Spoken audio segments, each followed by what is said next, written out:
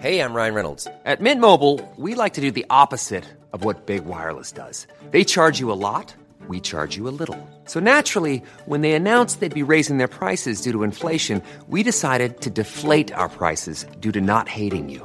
That's right. We're cutting the price of Mint Unlimited from $30 a month to just $15 a month. Give it a try at mintmobile.com/switch. $45 up front for 3 months plus taxes and fees. Promo rate for new customers for limited time. Unlimited more than 40 gigabytes per month. Slows full terms at mintmobile.com.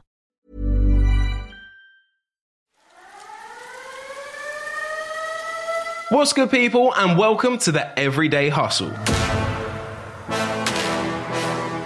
the show that explores the 5 most important days that have changed the lives of the world's best young creators, entrepreneurs, and inventors. With new guests on the show each week, they'll be telling us their incredible stories and their everyday hustle. If you're on a journey, need some inspiration, or just want to hear from some of the best young minds around, then subscribe wherever you are listening to this. Follow us on our socials at Everyday Hustle Show on Instagram and ED Hustle Show on Twitter. This is the Everyday Hustle.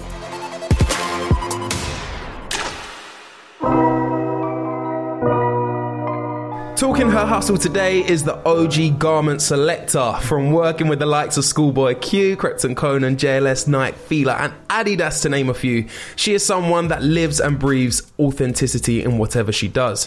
It's an absolute pleasure to have her on the show as fashion stylist, writer and cultural commentator, the incredible Aisha Akambi. How you doing? I'm well, thank you. Thanks for having me. Yeah, you see that intro? Yeah, that was powerful. Like, yo. I was listening to that. I was like, okay, he's skilled. That's why he's in that chair. It's amazing. How have you been? You okay? Yeah, I've been really well, thank you. Good. Yeah, I'm good. Yeah, thanks for asking. So, first things first, I need to get something out in the open. Basically, your work is very, very personal to me. Oh, thank you. Because growing up, like younger Tyler, I had one dream in life, and that was to look like Jack the Light Swing. Okay, JLS were it for me. So actually, I just realised I was doing it all wrong. All I should have known is just known you to style me, and then all of a sudden I'd have been in like a... I'd have been living life. It's never too late. Exactly. You know me now. So your work, the list is never ending. Little Sim, Sean Paul, Labyrinth, Koji Radical, Avellino, like all these amazing artists. Is it a pinch yourself moment? Yeah, but I think what happens often is that you're busy doing so much that you forget to pinch yourself. But definitely, yeah, like when I have moments like this where we get to reflect on it, it is even you saying all those names, because I don't ever think about that, but saying all those names is a reminder to me, and yeah, now I'm pinching myself. That's amazing. Well, I'm sure it's something we'll get into today. Now here on Everyday Hustle, we deep dive into people's journeys and their success, and it provides like a bit of fresh air to people listening in that may have interest to get into your career or on their own journey. And would like some inspiration for that. But first things first, that word hustle, what does that mean to you? Hustle. I think hustle is trying to get as close to your purpose as possible. That's what it is for me anyway. You know, that's what I call hustling, is trying to get to my purpose creatively. Yeah, my creative purpose, or like my life purpose. Yeah, that kind of thing, you know? I'm Aisha Akambi, and this is my Everyday Hustle. Day one is MIA releasing Galang. At least the day that I saw that music video, that really changed my creative landscape. Galang. Yeah, that one. It's crazy. You guys listening in, if you haven't seen it, just go on YouTube and search it up right now. So what was it about that video? What was it that changed your perspective? I remember I was on my way to college, and back then I used to watch MTV Base a lot and stuff like that. And it came up, and I was just mesmerized. I just couldn't leave the house. There was something about the video that was really compelling to me. Maybe it was the colors. Maybe her being like an Asian woman is also something I'd never really seen on British TV doing music. And just her whole expression and the way her fashion was, it was just crazy to me. It just really transfixed me, and I was just like, okay, I'm going to do something in and around fashion. That's what I'm going to do. Yeah, so that video you was at college at the time. What sort of things were you studying? I was studying media and cultural studies, sociology, English language and literature, and critical thinking. Wow. Critical thinking, what's that? Yeah, exactly. It's crazy. I didn't know what it was either. So I was like, I'm going to do critical thinking. Critical thinking, I guess, is critical thinking. It's it's teaching you how to think critically. So if you were to say something to me, it teaches me how to sort of like break down what you're saying, look for authenticity or truth in it, detect whether you could be lying and stuff like that. It was almost like psychology meets sociology. Wow, interesting choice. So prior to that moment, you had no idea that you wanted to go into fashion? No, not at all. Did you get up to much creative interest in your spare time? Yeah, I guess so. Or actually, was I really at that time? I wrote sometimes, you know, every now and then I might write a poem or something like that I'd only like ever share with myself. Yeah. But that was probably the closest thing that I did to anything creative. I played a bit of sport when I was younger as well. But aside from that, not really. Yeah. Well, the line of work that you do, and you as a person isn't like easily defined. Like you obviously go across the areas. You have photography, you have, you know, styling, you have writing. Being authentic, would you say that's something that needs to be at the forefront of the things that you strive to achieve? Is that like what you kind of use as your momentum and keep with you in everything that you do? Yeah, you know, I've been around cameras for a long time. Let's say as a stylist, you're always working with photographers or videographers and directors. And it was only, you know, maybe 10 years on from starting as a stylist where I decided to pick up a camera, because it wouldn't have been authentic to me in the beginning because I didn't have that natural inclination or pull. Whereas 10 years on and kind of understanding photography more and kind of understanding what I want to do with photography and why I want to do it, it was an authentic sort of interest, which is why I picked it up. But I didn't want to jump on it when everybody was jumping on it, not because it was popular, but just because I didn't feel it, you know? So yeah, I think a genuine interest is always what leads me in what I do. So you knew that it was the first time that you realised that you wanted to be working in or around music, even if it's through styling. So where was the first step? Where did you think, okay, cool, I'm going to go and try this first, or I'm going to go do that? So the first thing I did is I moved to London from Southampton, where I grew up. I was at university, and once I kind of had this idea that I wanted to be a stylist, I sort of started researching stylists in London. So I put it into Google search, stylists in London, and literally emailed everybody that came up on that list and just said, I want to help. No one got back to me. One guy did, but then he never followed it up. Right. So I kept calling him, didn't get through. And eventually his wife answered. She said he was ill. I said that I really wanted to work as a stylist and I was happy to work for free and to do anything. And eventually he got back to me and we started working with Plan B at the time. That was a while ago. Yeah. Okay, cool. So that was like the first inclination of experience that you had there. So you mentioned obviously going into styling and things like that. You moved to London. What was you doing for work? Sorry? I was working in a trainer shop at the time. I worked in Offspring in Camden. I only ever worked in trainer shops. Yeah. So when you was working there and you was getting all of these doors shut in your face, what was the drive? What was the fuel for you to go and pursue that passion? I just knew that I could do it. I just knew that I wasn't necessarily being given the chance. So I just never gave up with it. And luckily working in Camden means, you know, it's near MTV. So everyone, a lot of creative people, should I say, were walking through there all the time, coming into the shop. And because my style was always quite expressive, and especially then it was a lot more flamboyant, people would often ask me what I did outside of Offspring. Yeah. And so I started saying I was a stylist. And then I just casually dropping in there. I was like, well, why not? And I also realized as well, I think, you know, when I started dressing myself in a way that maybe transcended maybe what the stereotype was, it made everyone want to give me opportunities. It made everyone take a deeper interest in me that may have otherwise not been there. Yeah. And so that was really why I wanted to be a stylist, because I thought, well, if people are giving me this attention and potential opportunities just off of like dressing a certain way, you know, maybe I could do this for a lot of other people. Yeah. So when those people in Camden were coming through, I would tell them I was a stylist. And one day I met someone who said he was Little Simz' manager. Wow. And this was years ago. It's not the manager that I now know who she has. But back then, maybe Little Simz was like 12, 13. And even then he was just like, yeah, she's great. She's really talented and interesting. And so we had a conversation about styling back then. Nothing ever came of that, although I did eventually style her in later years. But yeah, I think it was first meeting Labyrinth's manager that really kickstarted everything. My day 2 is probably November 2010. That's when I officially started working with Labyrinth. That's when Pass Out music video came out. That was the first music video that I ever styled. And how that came about was, at the time, Labrinth was looking for a record deal. I'd always heard his music. He'd come over to a friend's house at the time and always play things, and we both thought he was amazing. Was this before he was huge? Yeah, this was before, yeah. And we thought he was really talented. And at the time, I think a lot of people didn't really understand him. I think a lot of people liked the music but then didn't necessarily visualize him performing it, you know, because he's also a songwriter. So I think people thought maybe his songs would be better for other people, but he really wanted to front them.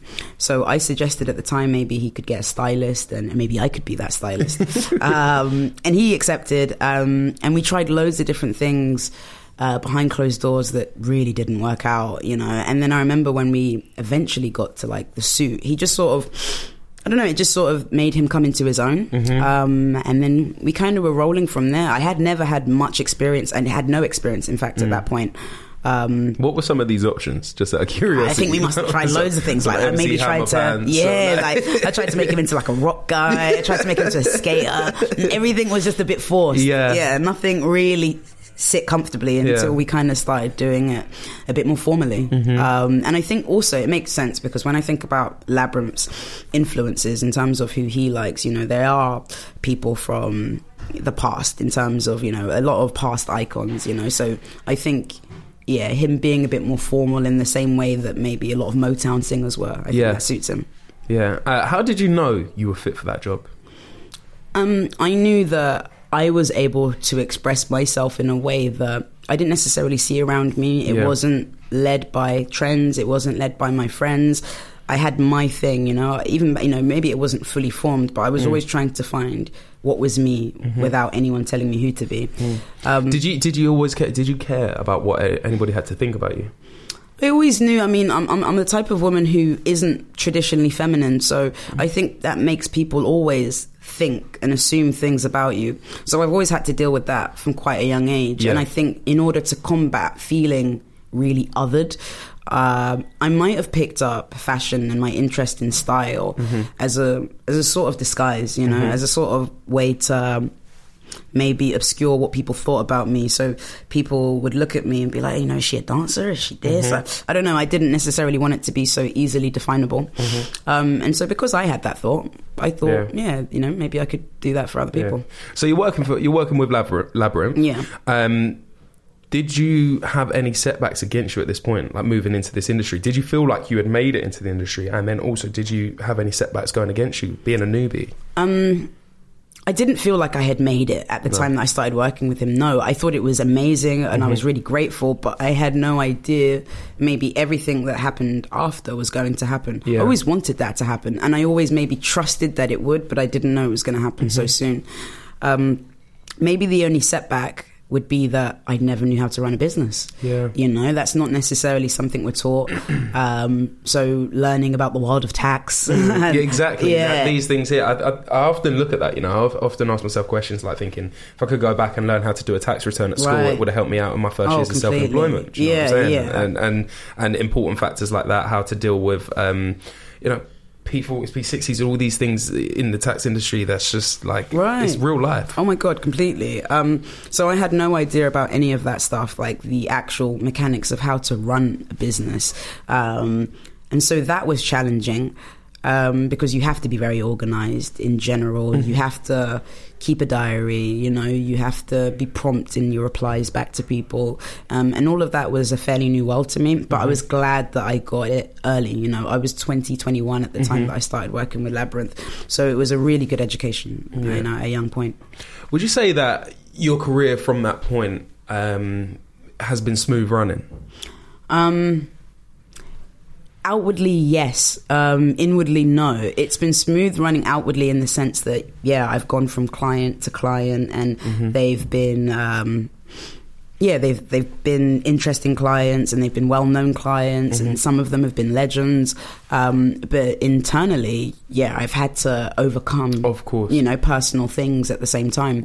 But touch wood, it has been. How have you kept this? Like, what's the key? Because I know a lot of people, whatever industry you're going into, especially if it's like this, and you know you're looking for clients and stuff like that, it's sometimes you can have busy spells, sometimes you can have quiet spells. How have you kept it consistent like that? Would you say that your work speaks for itself? I hope that the work speaks for itself.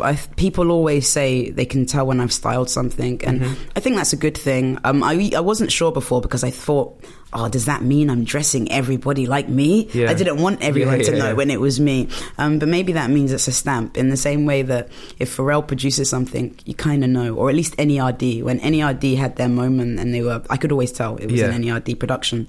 So yeah, I think the work does speak for itself. Sorry, I'm missing. You had the question. Yeah, what's the key to? What's the key? Yeah, what's the key to keep it smooth running? I think being a person who is easy to work with, I think that keeps it smooth. Being someone who's always interested in style and fashion and thinks critically about it. It wasn't necessarily just like, oh, I go to Fashion Week and look at Vogue. You know, I think about style, you know, why people choose what they choose. Like, what are they trying to convey, or what are they trying to suppress? You know, I've always been philosophical about my approach to fashion. And also priorities, you know, my priorities have always been to learn more, to know more. It hasn't really been about me. Although great things have happened for me, I haven't necessarily gone out of my way to, I don't know, buddy up with everyone, or to, like, I don't know, be something I'm not. I think I've always just been myself to some degree. And I think that's helped as well. You know, I meet a lot of people wanting to get into styling now, and sometimes I can see when it's maybe for the wrong reasons. You know, some people want to be a stylist because of a perceived lifestyle that they see around it. Some people want to be a stylist because they think you get to hang out with celebrities all day. And I think if you're thinking about it from that point of view, you will limit yourself. Because it's not always easy, you know, and it can be very taxing. In fact, it's mostly taxing mentally. And so if you're only in it for what you can get out of it for yourself, as opposed to wanting to, I don't know, like for me, being a stylist was about wanting to change the perception of how people looked at UK music. Because when I was growing up, a lot of the males that dominated UK music were, I don't know, they dressed in a way that could often get them stereotyped. And so I really wanted to change that, and that was my pull to wanting to be a stylist, nothing else. You mentioned it being like mentally taxing, and in a similar creative industry, I can relate. But what do you do to keep the balance? To keep the balance, I make sure that this isn't my only thing, you know, so I do still write, you know, I read a lot. I'm not really, apart from going to work, I don't really put myself around the industry too much, so that means that my ideas and inspirations are derived from other things. Yeah, they're not influenced by things that are already there. Right, you know, otherwise we kind of all become a similar version of each other. So yeah, not really being in the industry keeps me in the industry. My day 3, December 2012, is not necessarily the most positive one, but I'd say a lot of positivity came from a negative situation. So my brother died in 2012, my older brother, who was also worked in fashion. He was a designer at the time. And, you know, he sadly got stabbed in 2012 in his home. And that really, really, like, blew my mind, as expected, I guess. But it blew my mind in a way that was also unexpected, in the sense that it opened it. And I'd never necessarily heard about deaths being able to open your mind necessarily.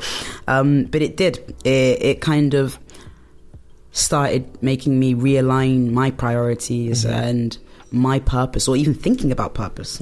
Purpose wasn't a word that I ever used at that point or had ever said prior.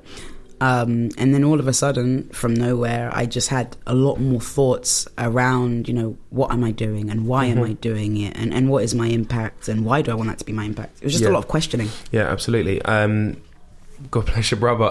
I think that, you know, knife crime and problems there, like epidemics, are it's a very controversial topic. I can relate in the sense that I've had previous struggles along the same topic, but my question to you would be, and I struggle to answer this myself every single day, like 8 years on, how many ever years it goes on, what was your out? Like, what was your way out of being trapped? Because obviously it can have such a big effect mentally, going through something like that. So yeah, what would be like the bit of support and advice? I think in times like a big tragedy, I think a lot of people can find ways to try and escape the pain, or maybe run away from it. Yeah, all kinds of things to maybe put it into the back of their mind and just continue with life. But I think I really lent into it. I really lent into like the pain. I really thought about it, you know. You kind of learned to live with it, don't you? Yeah. I really learned to live with it, and I really learned to... Yeah, and it made me start thinking about knife crime. Again, maybe not an issue that I would have given as much thought to before, but, you know, I had to think about, you know, what would make a young person do something like that, you know, what are the because he also, you know, he killed my brother and stole from him things like an iPhone, like a MacBook, and, you know, his Gucci accessories, possessions and stuff like that. And I think that really made me think about society, and, you know, someone could kill for material. And so rather than, I don't know, placing a lot of, not to say that there's, rather than placing a lot of blame maybe solely on the culprit, I think I started looking at society and how those ideas are around us constantly. Like if you get this means you're this, and if you get that, you're a man. And, you know, there are so many sort of dangerous notions of what it means to be hard, what it means to be strong, and stuff like that. And yeah, really getting passionate about all of those issues that I believe led into my brother's passing. I think that really helped me too, because I wasn't passive towards his death. I was very active in wanting to understand it. Would you say that this was like a moment of awakening for you? Oh yeah, 100%. And like I said, you know, now when I think about it in hindsight, I think you do hear a lot of fairly cliche phrases about how, you know, you find awakenings in tragedy and stuff like that. And it was an awakening in a way that you know, it's so hard to even describe, and I try to pride myself on being fairly decent with words, or trying to communicate myself effectively, but the words still fail me when I think about the type of awakening that it was. But I think it showed me that, you know, we had so much more in common than we do apart as a whole, as humanity. And I think where a lot of us are caught up on the superficial, the materialistic, and just completely distracted, so we forget that and lose sight of it.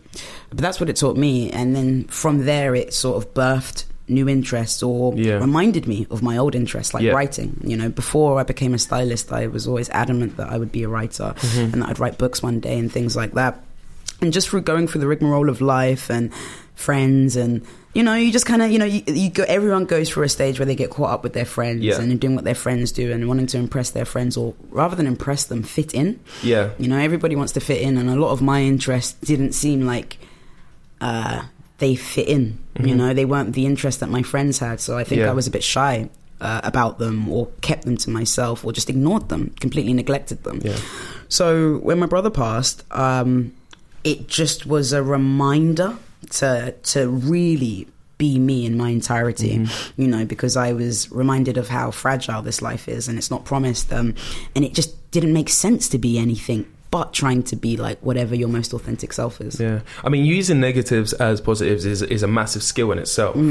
Like, would you say that you wouldn't be where you are today if you hadn't gone through those experiences? 100%. And that's a really conflicting thought to have, because it's conflicting, because you don't want to go through negatives. Like, nobody wants to feel that pain, but when it happens, we're very, very quick to sort of like either dust it off, run away from it. But actually, if we took a moment to embrace it, we might be in a completely different line. 100%. And I do often think that, you know, if my brother didn't pass away, I do wonder where I would be mentally.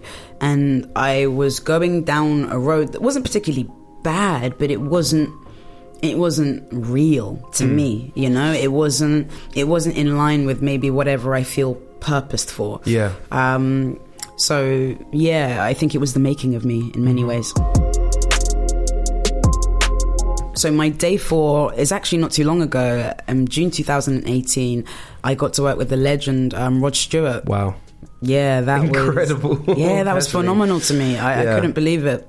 And often, I mean, you work with so many people all the time, and you're always surprised by the name sometimes.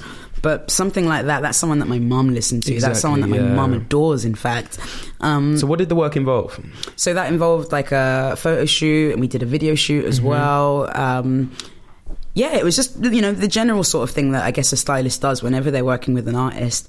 But to be able to do it you know, with someone like him who's actually really down to earth. That taught me a lot too. I think working with him taught me a lot, because like he's probably definitely the biggest, you know, or the most famous type of individual that I've worked with. Yeah.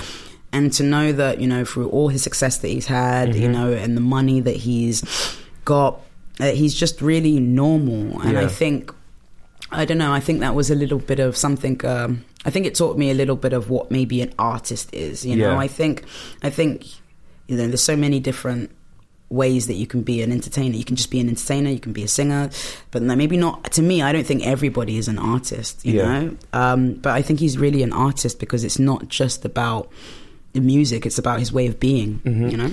Now, this was obviously a huge milestone in your work.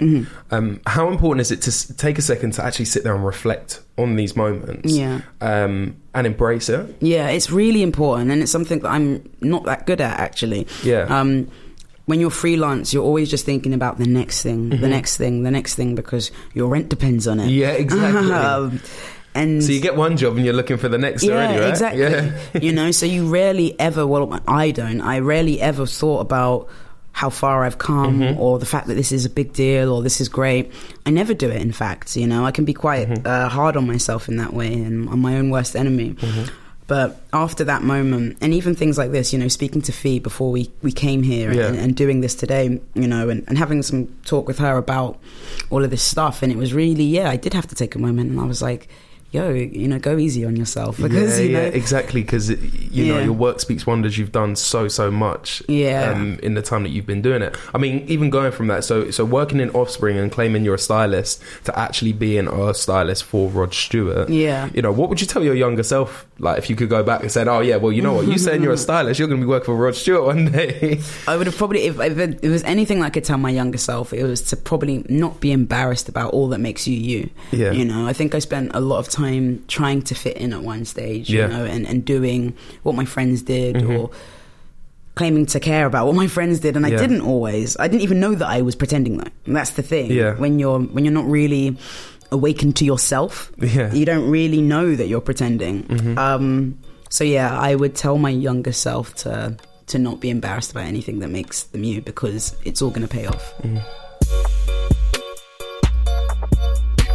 So day 5 on the Everyday Hustle is 5 years into your future, where you see your end goal, if it's that, or where you see yourself going over the next 5 years, some things that you'll be up to, and basically just what your motivation is at this current moment.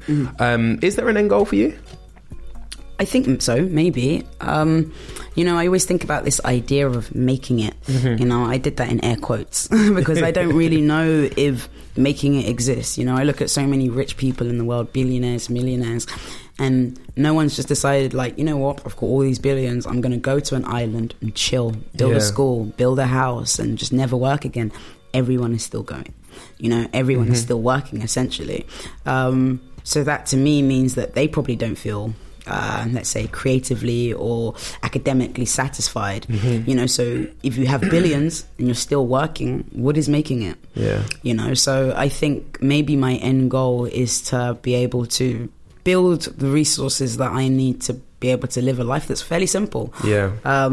I think it's really nice to have, or really important to have, an experience of this type of world, of working, of a lot of your of working and living in the way that we do right now.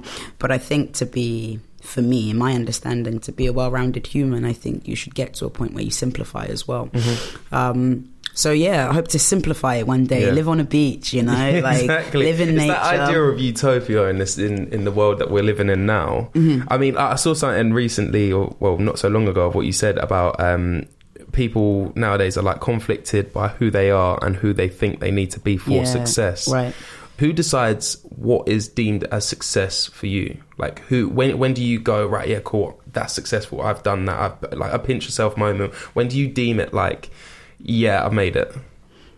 I don't know if I ever feel like I've made it, but maybe if I feel like it's important, or maybe if I feel like it's saying something that isn't often said, then I can feel maybe some contentment. But if I'm filling a gap, if I feel like I filled a gap somewhere, like, you know, like I said, it's very hard for me you know, unfortunately, it's very hard for me to sometimes take a sit back and congratulate myself on all that I've done. But, you know, every now and then I see like young black girls come up to me in the street who look a lot like me in many ways, whether it's like a similar hair or a similar style, and they tell me that, like, you know, I've really helped in whatever way. If that was, they had an academic path they were going down and they saw me becoming a stylist and other things, and that changed their route, or that they were able to show a picture of me to their mum and that justified them having a certain type of hairstyle. And then I'm like, because I can get conflicted, of course, you know, I'm also fairly social in terms of my interest as well, and I think a lot about the world.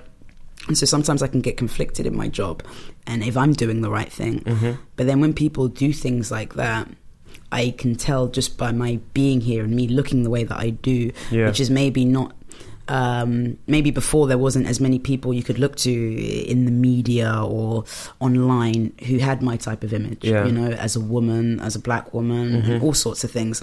So that feels, you know... Do you think that image nowadays is changing? Yeah, I think so. I think you have a lot more people who... are from diverse backgrounds, you know, from African backgrounds, Caribbean backgrounds, Asian backgrounds, who are coming to the forefront in media spaces that let other people know who are watching or listening that they too can do it. So yeah, that is changing, and I think I feel a sense of fulfillment whenever I'm reminded that, you know, maybe an image like mine is important. Because like I'm a bit of a hippie, you know, sometimes I'm just like, I'm just gonna run away now and live on the beach, but then I'm like, okay, actually this is why you keep doing it, is because you're letting other people know, you know, you're showing different ways of being, you know. And I don't think, like, you realize obviously that your work is inspiring, because the people of which you are styling are having an influence on so many people. They have such a big following. They have people go to their concerts. They have people go to their, you know, watch these music videos and the photo shoots, and they say, oh, I want to look like that. Well, you know what, you are the creator behind that, essentially. So I think that's even more credit to yourself. Oh, thank you. Going behind that. So if you had to summarize it, where do you actually see yourself being in 5 years? In 5 years, the idea of being a multidisciplinary artist really appeals to me. You know, all of my favorite people are skilled in so many things. And I think to really show like appreciation for life, you know, you should try to learn as much as you can. So I'd love to do a lot more in photography. I hope to write a lot of books, you know, hopefully one is in the process at the moment. Wow. So that is something, you know, that I want to do. There are so many ideas that I believe that people should have, or so many experiences that I think people should be honest enough to share that could be useful to someone else. So that's something. And, you know, I always think about it. I think everything that I want my future to go into is all the things that I wanted to do when I was a kid. I think when you're a kid is your most pure time, and you have loads of ideas, you know, one minute you want to be a policeman, then you want to be an architect, then you want to be a fireman, Spider-Man, all of these kind of things. And I had so many things that I wanted to do as a kid, you know, from writing to skating to everything I'm doing now is everything that I wanted to do as a kid, you know, because I think it's your most pure time. So I think that's what I'm going to keep doing. I'm going to keep trying to find my youth in my adulthood. Yeah, that's incredible. For people listening into this show that are on their own journeys or in their own career paths trying to get somewhere, what would be 3 tips in a few sentences that you could give to them, whether it be going into your industry or going into their own? I would say to maximize what makes you different. You know, everybody has something that makes them different, you know, even though society seems sometimes hell-bent on making us all the same. Everyone has something that makes them different, and that's what you need to maximize. So, you know, when I meet young stylists who are like, you know, how can I become a good stylist, or how can I get jobs? And I'm like, well, you know, what does your work stand for? You know, or what do you stand for? You have to kind of work out what you're going to bring to this, you know. I would have never picked up a camera and maybe been interested in photography if I didn't have a clear idea of what do I want to bring to this. You know, otherwise you can get lost in what everyone else wants you to bring. So I think that, so number 1 is... Many of us have those stubborn pounds that seem impossible to lose, no matter how good we eat or how hard we work out. My solution is PlushCare. PlushCare is a leading telehealth provider with doctors who are there for you day and night to partner with you in your weight loss journey. They can prescribe FDA-approved weight loss medications like Wegovy and Zepbound for those who qualify. Plus, they accept most insurance plans. To get started, visit plushcare.com/weightloss. That's plushcare.com/weightloss. I'm Sandra, and I'm just the professional your small business was looking for. But you didn't hire me because you didn't use LinkedIn Jobs. LinkedIn has professionals you can't find anywhere else, including those who aren't actively looking for a new job, but might be open to the perfect role, like me. In a given month, over 70% of LinkedIn users don't visit other leading job sites. So if you're not looking on LinkedIn, you'll miss out on great candidates like Sandra. Start hiring professionals like a professional. Post your free job on linkedin.com/achieve today. Yeah, maximize what makes you different. Number 2 is know why you do it. Have that clear, even if it's to yourself in your notes on your iPhone. Write a mission statement, why am I doing this? And so whenever things get tough or things even get really great, you always have this reminder of why you started. Mm-hmm. And I think that should center you and not let you lose yourself.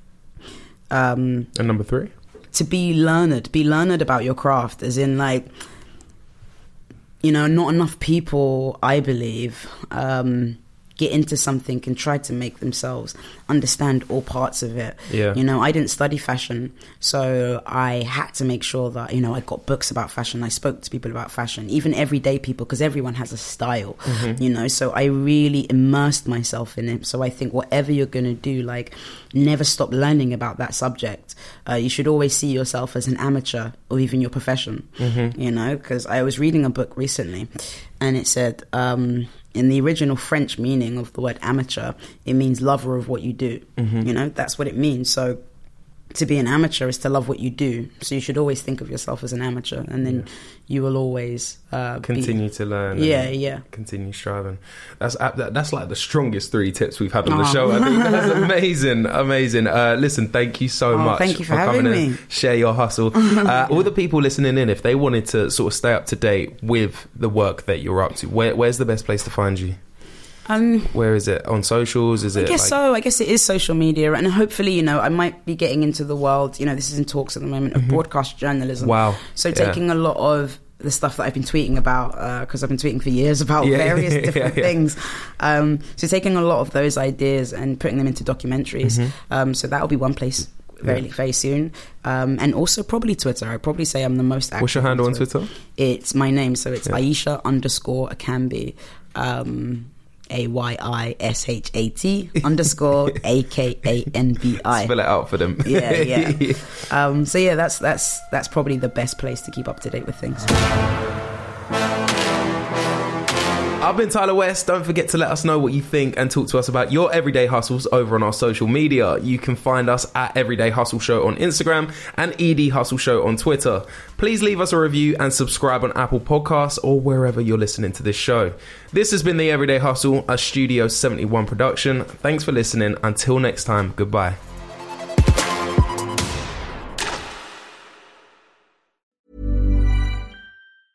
Even when we're on a budget, we still deserve nice things. Quince is a place to scoop up stunning high-end goods for 50 to 80% less than similar brands. They have buttery soft cashmere sweaters starting at $50, luxurious Italian leather bags, and so much more. Plus, Quince only works with factories that use safe, ethical, and responsible manufacturing. Get the high-end goods you'll love without the high price tag with Quince. Go to quince.com/style for free shipping and 365-day returns.